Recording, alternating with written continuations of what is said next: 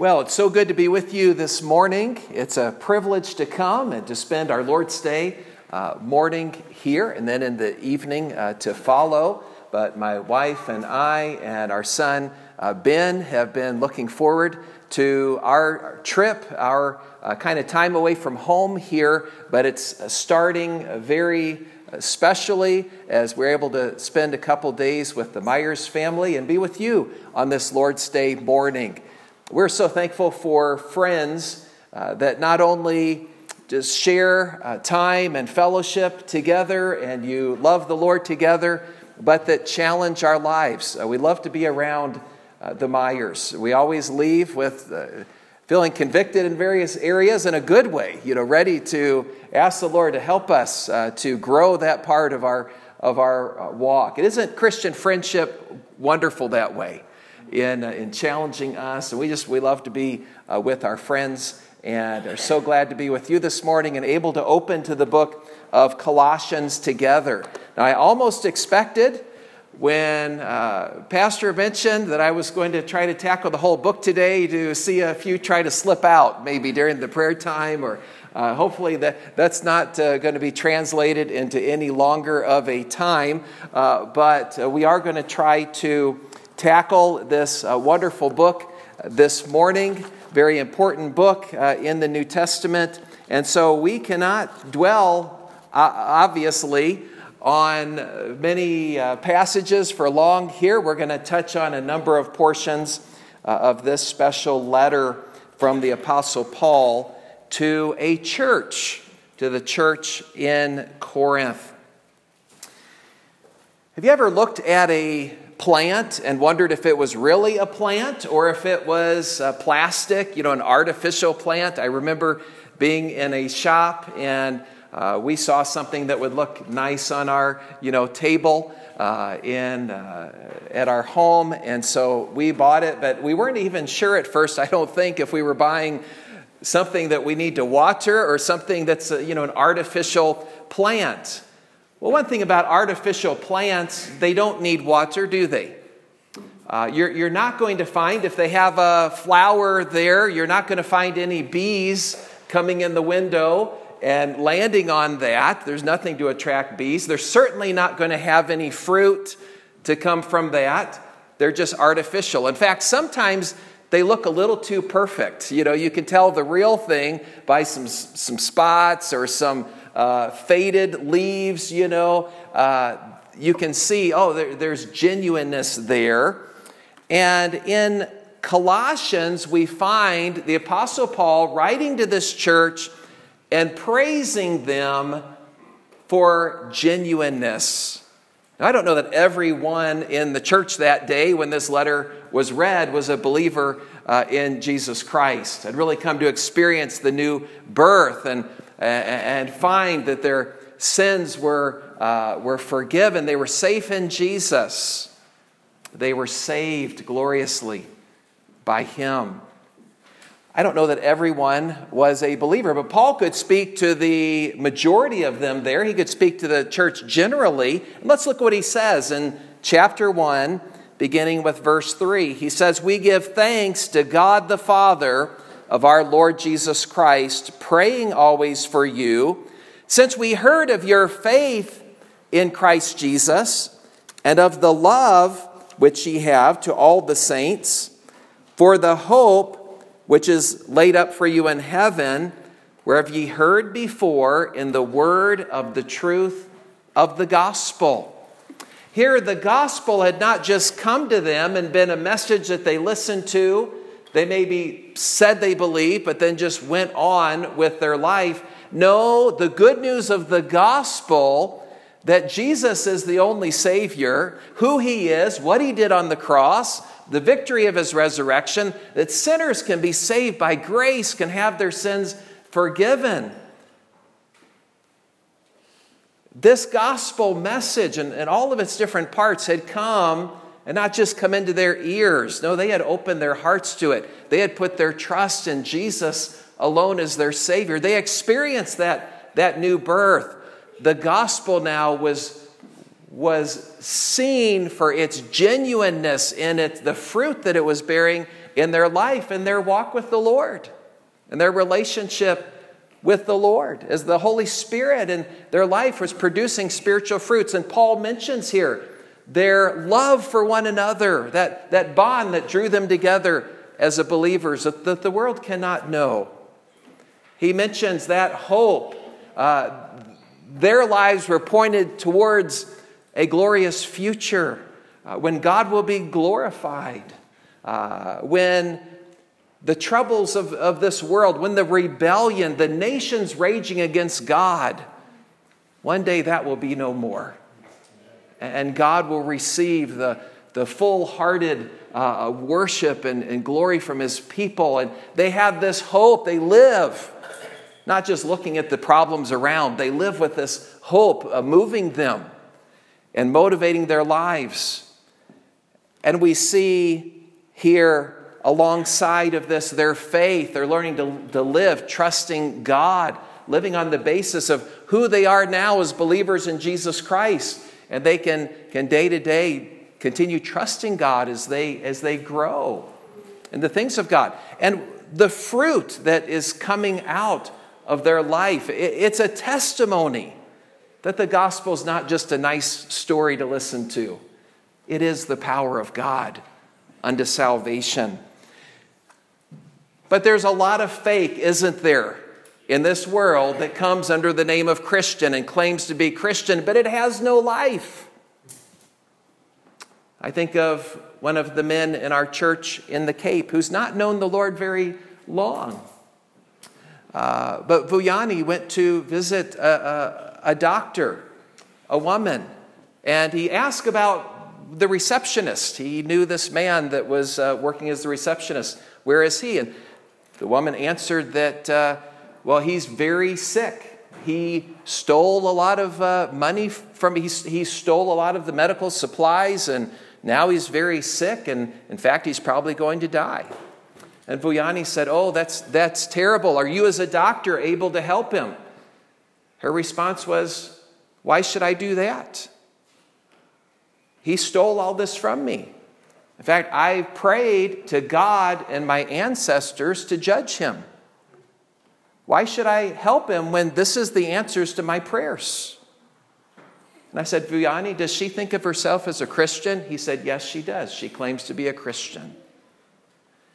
There's nothing, that's not genuine Christianity. That's false. That's artificial. That's a life that to call itself Christian, that's the lie of the devil. That's what the devil wants people to think, that's genuine Christianity. Vuyani said, I was able to talk to her about forgiveness and about Jesus Christ. Here's a new believer who has come out of the type of thinking of this one that he's talking to now and trying to point her to Jesus and to genuineness. No, in the life of the believer, there is a genuineness. There's a fruitfulness. There's not a perfection. We're not in heaven yet, right? But there's a growth in grace. There is a forgiveness of a lifetime of sin judicially because of what Jesus did on the cross. But then there's a growth in grace. There's a daily confessing our sins for restored fellowship, right? But there is that genuineness. Paul's writing to the Colossians, and he's praising and encouraging them in what God is doing in their lives and the genuineness of faith that's being put on display. But Colossae was in a place where false teachers were coming in. Colossae was about, if you think of the country of Turkey, on the west coast would have been that mighty city of Ephesus. Well, if you travel about 200 kilometers east on a Roman road, okay, I'm taking you back to the first century. So traveling a Roman road through valleys and gorges and along the river, and you eventually, after 200 kilometers or so, would come to 3 towns. Another major road was crossing in that area. So there was a lot of travelers passing through there. And yet Colossae was one of those towns. False teachers were coming in. False teachers were trying to mix other beliefs philosophies, keeping various rituals, perhaps traditional things, perhaps even some taking from some Old Testament things and trying to claim that keeping the law is part of earning favor, earning merit with God to try to be saved. They were trying to bring them back under law in order to save, mixing that with the gospel. We see different things in this book. It seems to be quite a mixture that's being brought. But there apparently was, as part of this, a fear of spirits in the unseen world. And these false teachers were claiming that they had to do certain things, experience certain things and rituals to protect themselves from what was going on in the unseen world. It's not enough to believe in Jesus alone, but you need to add to that other religious things to protect yourselves. That seems to be exactly with what the Colossians were being tempted with. Well, how does this letter that God gives us and the Word of God, and this letter from Paul to this Colossian church, how does it answer that? It clearly answers by pointing to who Jesus Christ is, to the completeness of the Savior. If you'll look ahead to me in chapter 2, verses 9 and 10, say, "For in him dwelleth all the fullness of the Godhead bodily." Okay, everything that God is, all of those qualities of God is found in the Son of God. But the Son of God became one of us so that he could be our Savior. God became man in the person of Jesus Christ without giving up anything of what he was as God. So we have the Holy Son of God, the God-man in Jesus, who is Jesus Christ. And we see here that he is complete. For in him dwelleth all the fullness of the Godhead bodily. He's not lacking anything. He's complete. Let's look at the next verse. "And you are complete in him, which is the head of all principality and power."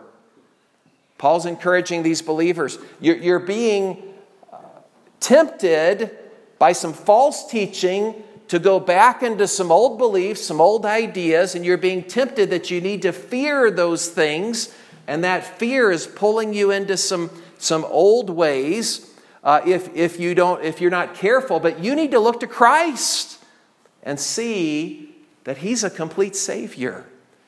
And believers find their completeness in him. We don't need anything added. We don't need any added ritual. Christ is all in all.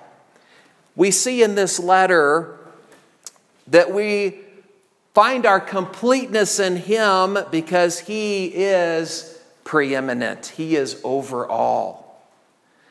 Would you look at that with me in chapter 1, starting with verse 15? It says, "Who is the image of the invisible God, the firstborn of every creature? For by him were all things created that are in heaven and that are in earth, visible and invisible, whether they be thrones or dominions or principalities or powers. All things were created by him and for him. And he is before all things, and by him all things consist." Now, we could spend our whole morning just taking this apart. Let's touch on a couple things here. He is, first of all, there in verse 15, the image of the invisible God. Now, we've all looked at a coin and seen an image that is there. We probably have not seen in the press, we've probably not gone to the place where the press stamped that image on that coin, but we know what that piece looks like because we see the coin. and it has impressed a certain image on that coin. So what we haven't seen before, we know about because we see the coin. And in a similar way, we see that Christ is the image of God. You might pause and think, well, Genesis tells us that we were all created, what word should I say? In the image of God. In a certain sense, we, in our small, finite way, we reflect more so than the rest of the creation. In certain ways, we reflect what God is like. You know, we can think on a level that no other animal can think. Animals can think. God's given them a certain ability. But as a professor I had decades ago, I remember saying, animals cannot think about thinking. Only humans can do that. God has given us an ability, a certain level of ability that we can actually have a relationship with Him. And in certain ways, we could talk about a lot of other ways if we wanted to, but in different ways, we in our small way, and even corrupted by sin, but in our small way, in its ideal, we reflect something of what God is in His perfection. Of course, for Him, it's holy, it's absolute. Ours is marred, it's limited, it's distorted many times. We are created in the image of God. That's not what it's saying about the Son of God. That's not what it's saying about our Lord Jesus Christ. He is not in the image of God. He is the image of God. He puts on display who God is. But He could do it walking this earth in a human body. We have that word bodily there. You know, He is the creator, it says here. All things were made by Him. There was nothing created that was not created through the Son's activity. All things. It says that He was before all things. And by Him all things consist. They literally hold together. You know, scientists can study. They can get right down on the atomic level and study particles, but what actually holds those atoms together? We can study about electrons and neutrons, and I don't know if any of the young people in science now are into studying some of those, the elements and different things, but we can try to learn what we can on an atomic level, but we get to a point that the scientists don't have a clue. What actually holds things together? We talk about electric charges and all of that, but really we get beyond ourselves, and we know that it's by the Son of God that all things hold together.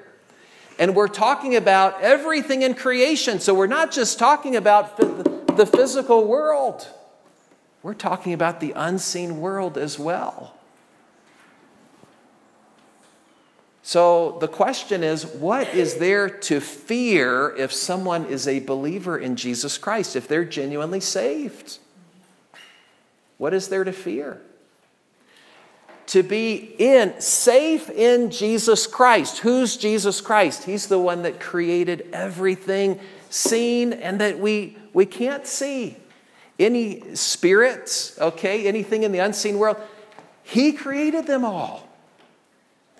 He's the one that holds everything in existence.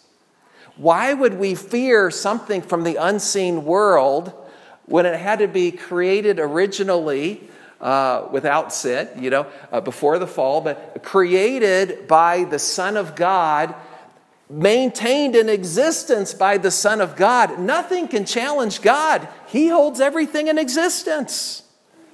It's a very comforting thing as a believer to think, I'm in Jesus Christ, and He's the creator, and He's the sustainer, and He's the reconciler. He's the one that's going to bring all things to peace under His headship, under His control.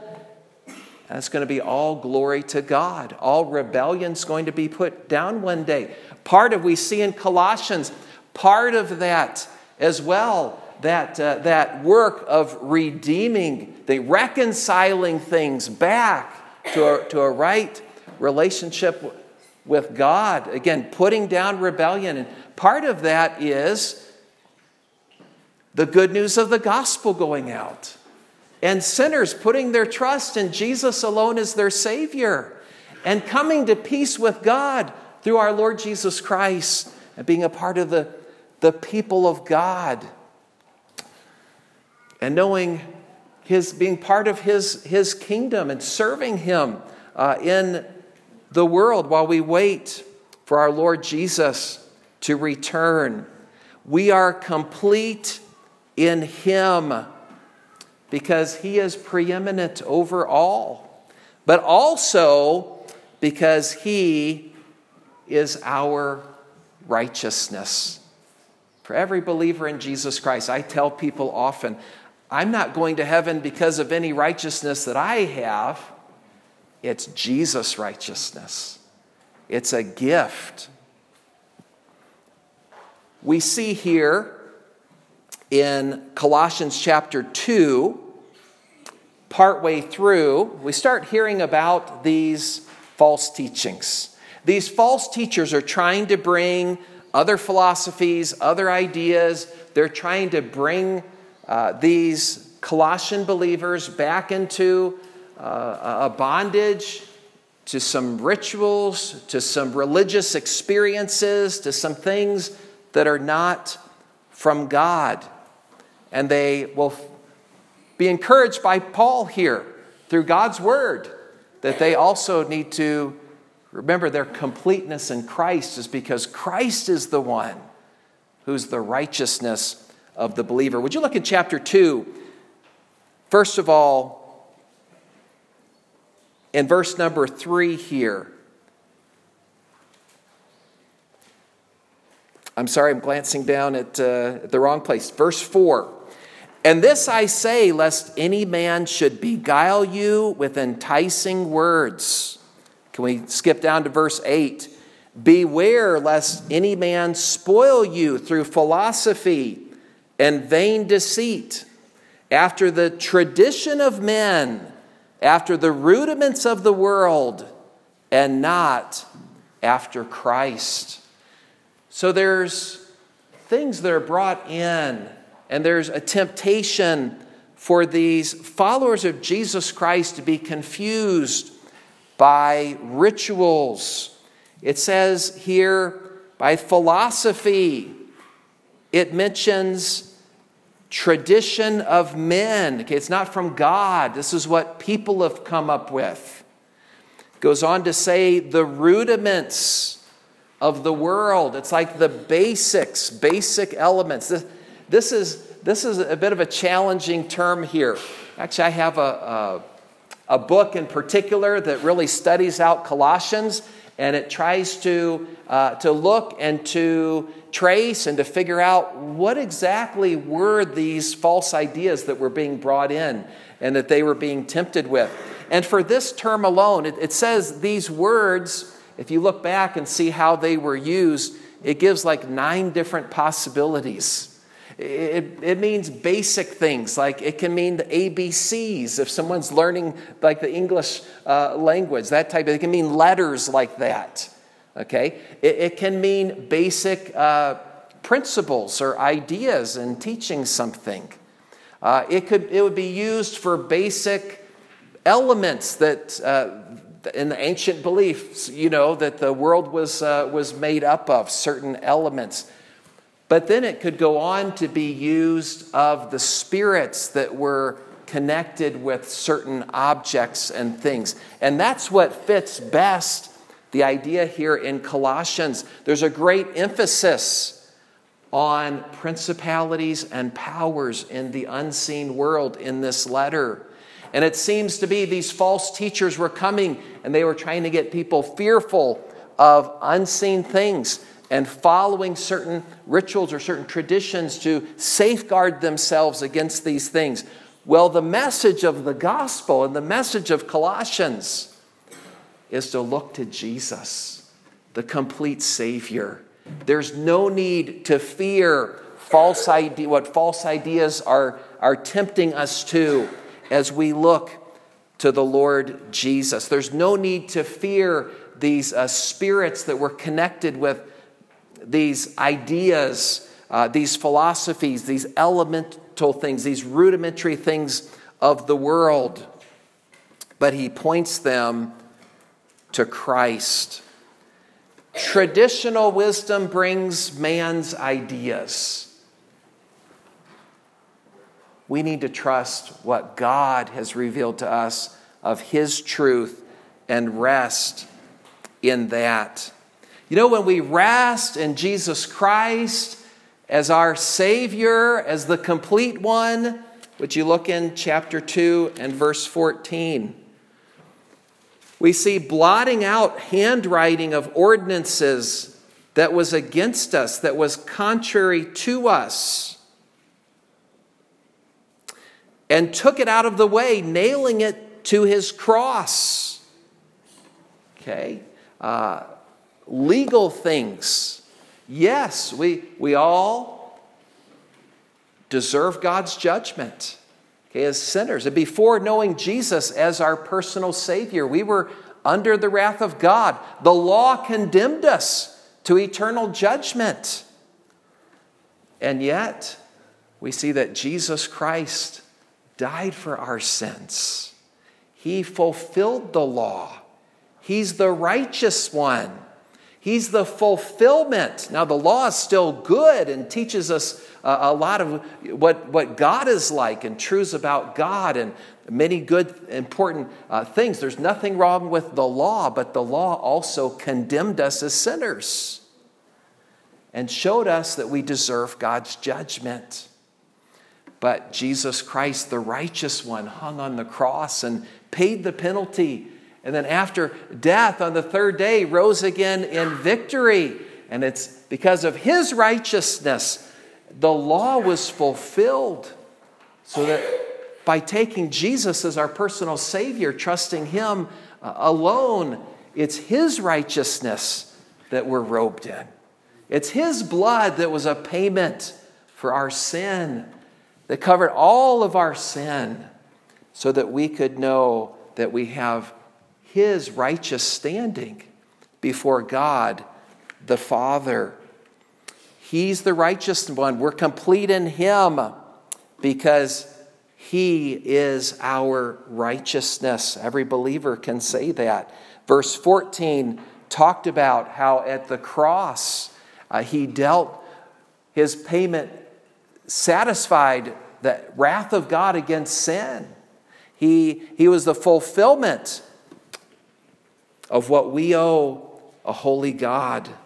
We see in verse 15, and having spoiled principalities and powers, he made a show of them openly, triumphing over them in it. Again, he showed that he is over everything in the spirit world, but especially I'm thinking here of conquering, defeating, disarming the evil spirits. The believer is safe in Jesus Christ. You know, it's not a safe place to be outside of Jesus Christ. It's a place of being open to the deceits, to the delusions of the evil spirits. But to be safe in Jesus Christ, no spirit can touch us any more than God himself allows. And God will work good out of that as we trust him. We are safe in Christ as a believer.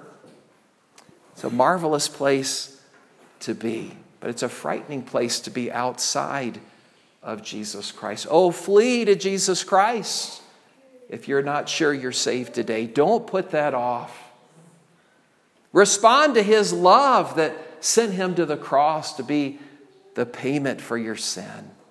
Open your heart to him. The good news of the gospel, open your heart to that and know the wondrous joy of being safe in Jesus, having peace with God through our Lord Jesus Christ. And we need fear know nothing in the spirit world as we are secure in him. Christ offers us his completeness. Chapter 2 spends time on that, but let me just look back to chapter 1 and verse 14 and let that summarize for us. In whom we have redemption through his blood, even the forgiveness of sins. It does not say that we have redemption through his blood plus the rituals that the false teachers were tempting them to follow, to go back to. No, if they're safe in Jesus, they don't need to go back to rituals. You know, it's said to be the shadow.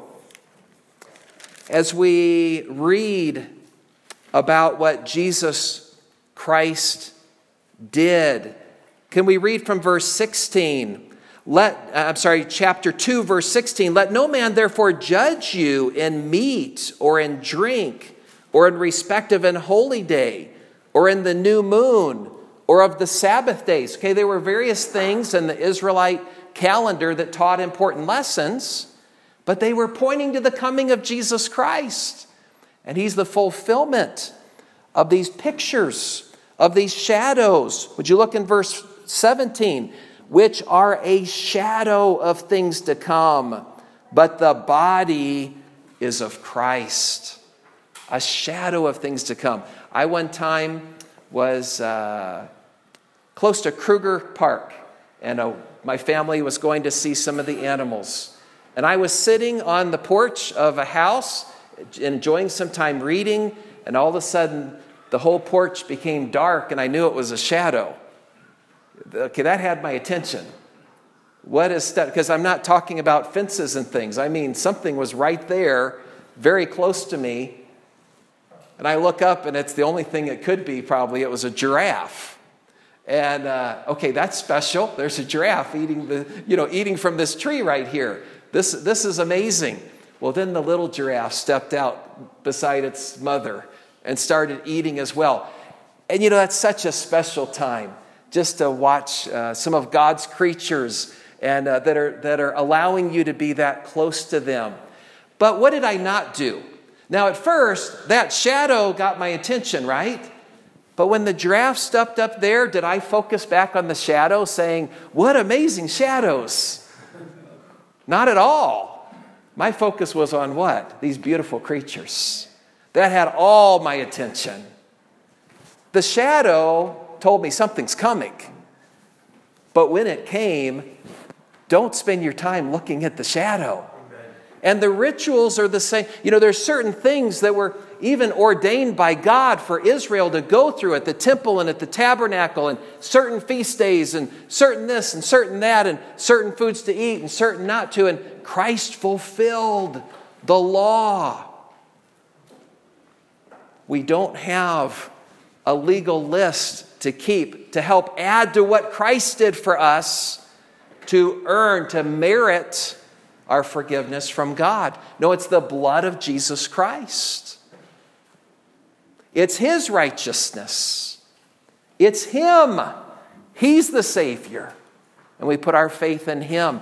And we don't go back to the shadows of rituals and such things. If we're safe in Jesus Christ, we are not honoring him and our position in him as a Christian if we fear the things we once feared in the world around us. No, he's honored as we rejoice in the security that we have in him. And with all our heart, we want to live for him. And we see finally that Christ is our sanctification for the believer. He helps us live and grow in grace day by day so that we might more and more put on display the reality of the good news of the gospel. I'm just going to read from us from Colossians chapter 3, starting with verse 1.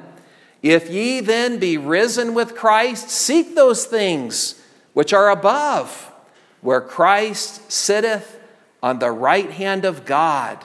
Set your affection on things above, not on things on the earth. For you are dead, and your life is hid with Christ in God. Aren't you thankful that, for every believer in Jesus Christ, that we can say, I'm not who I was? And that there's a sense of being dead in Christ and risen with new life in Christ because of what he did for us. We need to set our affections on things above and not be overwhelmed with things on this earth. For you are dead, and your life is hid with Christ in God. When Christ, who is our life, shall appear, then shall ye also appear with him in glory. We're saved when we come to find our completeness in Jesus Christ alone as our Savior. We put our trust in him alone. We don't add to that our good efforts, rituals, whatever it may be.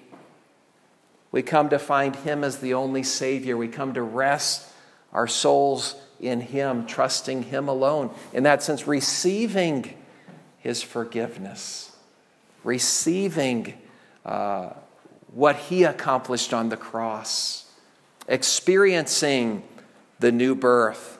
And then, that we live, like it says here in the following verses, learning to die to self day by day, learning to put on Christ and to live out the reality of what the gospel is and our relationship to God.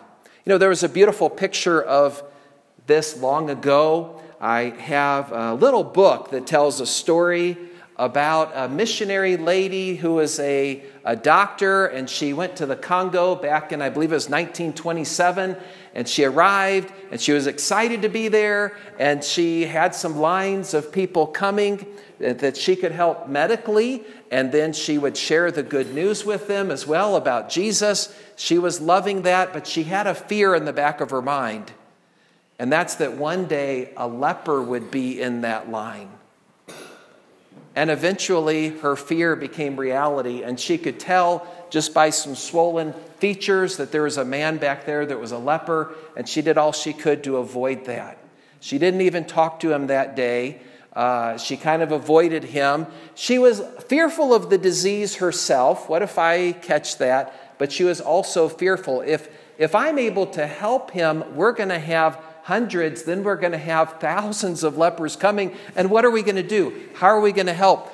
But underlining all of that was a fear towards leprosy itself. She found a place for the man to stay for the night. The next day, it went all day long. She still was avoiding. God was dealing with her. And God helped her to know that when I get your heart, when you really give me your heart in this matter, she was a believer, but I mean, give me your heart in this matter. When I can win you, then Edith, okay? When I can win you, Edith, then I can win that leper. And through you can share the good news with him. Well, God won out, of course. And she was able to help him medically, and over time, he came to know Jesus as his personal Savior. Well, he began thinking of things right away in his life that did not fit being a believer in Jesus Christ. And one of the very first things is he remembered that the way he earned a livelihood. Now, it was not easy for him in the situation he was in. No one would hire him for work. And so what many of the lepers would do in the colonies that they lived in, or villages that they kind of congregated in, lived together in, is they would grow a plant that was used as a drug. It was illegal. It was very destructive in people's lives, but it was their way to get some food every day and in place of a job that they couldn't get. And so, but he started thinking, should a Christian be growing something that's putting people under addiction and destroying their lives? But how am I going to eat? How am I going to get any food? But remember that word faith? He came to Edith one day and said, I have to get rid of this. This is not right. She encouraged him, well, follow the Lord. The Lord's going to take care of you. He went back home. He took all the dried of this particular plant in his house, took it out. He started pulling up the rest in his garden. Other people living around began to come and watch. And what are you doing? And as he lit it on fire, they were shocked. They made fun of him some, but they were mostly shocked and said, how are you going to eat? And he let them know, I'm going to trust my Lord Jesus. I'm going to trust my God to look after me. I'm a Christian now. Can you imagine what a powerful testimony that was? As they saw a man whom God did begin to provide what he needed without being involved in something that was destructive to other people's lives. Well, he came to Edith one day as well, and he said to her, there's a village about 25 kilometers away that has not yet heard about Jesus. I want to go share him. I want to go bring people so you can tell them about Jesus. She's looking at his swollen feet. She knows the pain of every step that he takes. Some days he cannot even walk. But she said, do what's in your heart. How could she say otherwise? This man, Bandan Gama was his name. This man would walk 25 kilometers and go and bring people back to hear the gospel message. He would continue in pain to stand and translate so that they could understand the good news of the gospel. He saw many won to Christ. And Edith later wrote in a book, she said that in spite of his swollen features from the leprosy that he had, there was a beauty, there was a joy of the Lord that radiated from his face, that just drew people to know the source of where he had that joy. God used someone whose heart was showing the genuineness of the gospel, was showing true Christianity. It wasn't artificial. It wasn't fake. He let go of the old. He went forward with Christ and saw himself, his completeness in Jesus Christ. And he soon after no longer had swollen feet. You say, was he healed? Well, you could call going to heaven being healed. It's complete healing. God took him home, and he no longer suffered anymore. And he was a powerful testimony to bring many to Jesus Christ. And Edith later on had some news herself from a doctor saying, you're not going to live long if you continue. You have a disease. You have 6 months to live. If you continue, you need to go back to your home country. And you need to just be there the rest of your life, just enjoy family, She said, I can't do that. The doctor said, but don't you understand? I'm talking, you only have 6 months if you don't stop. And her answer was, but doctor, you don't understand. The lepers are my life. God had so worked in her heart and her growth in grace that she went from being afraid of one person because of the hundreds and later the thousands. Well, you know what? There were hundreds and there were later thousands that were helped medically and that heard the good news. I don't know how many received Jesus Christ as their Savior, but literally thousands heard eventually through those medical missions because she let God get a hold of her heart in an area that was a fear for her. Believer in Jesus Christ, what are you struggling with this morning? What might be a fear in your life? We're safe in Jesus Christ. He's over all. Do you know we can rest in our Savior today? We can find his completeness to meet our spiritual need. If you're not safe in Jesus Christ, please do not feel safe because you're coming to church, because you're sitting under the preaching of God's word regularly. No, you're only safe when you're safe in him, when he's your Savior, when you experience the new birth and all that he did becomes good for you, and he is truly then your Savior and Lord, Jesus Christ. Let's bow our heads for a word of prayer, and then I'm going to ask, we'll close after that. Father, we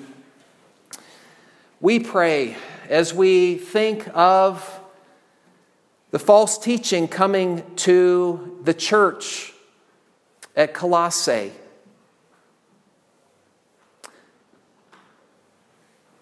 They were being tempted to fear the spirits in the unseen world. But Lord, we know that it was those evil spirits in the unseen world that were devising the false religion to entrap them. It was the very spirits that they were fearing, and that they were offered a religious escape from those fears. That in itself was actually bringing them into more bondage because it was false. It was the devil's lie. Father, we pray that the gospel would be pure and clear, and that those who are not safe in Christ would understand that they'll only be saved when they come to see that Christ is a complete Savior. They can trust him alone. They can be born again. Father, we pray that if anyone is under the sound of my voice, whether now or through recording later, that does not know Jesus as personal Savior, that they would flee to him. They'd seek out a believer right away who can open a Bible and help them with a personal decision to trust Christ. We pray for each believer here as well. Lord, help us. We have our fears. We have our struggles. Help us to find our completeness day after day by looking to Jesus Christ. He's a complete Savior. Oh, may we find our completeness in him. Amen.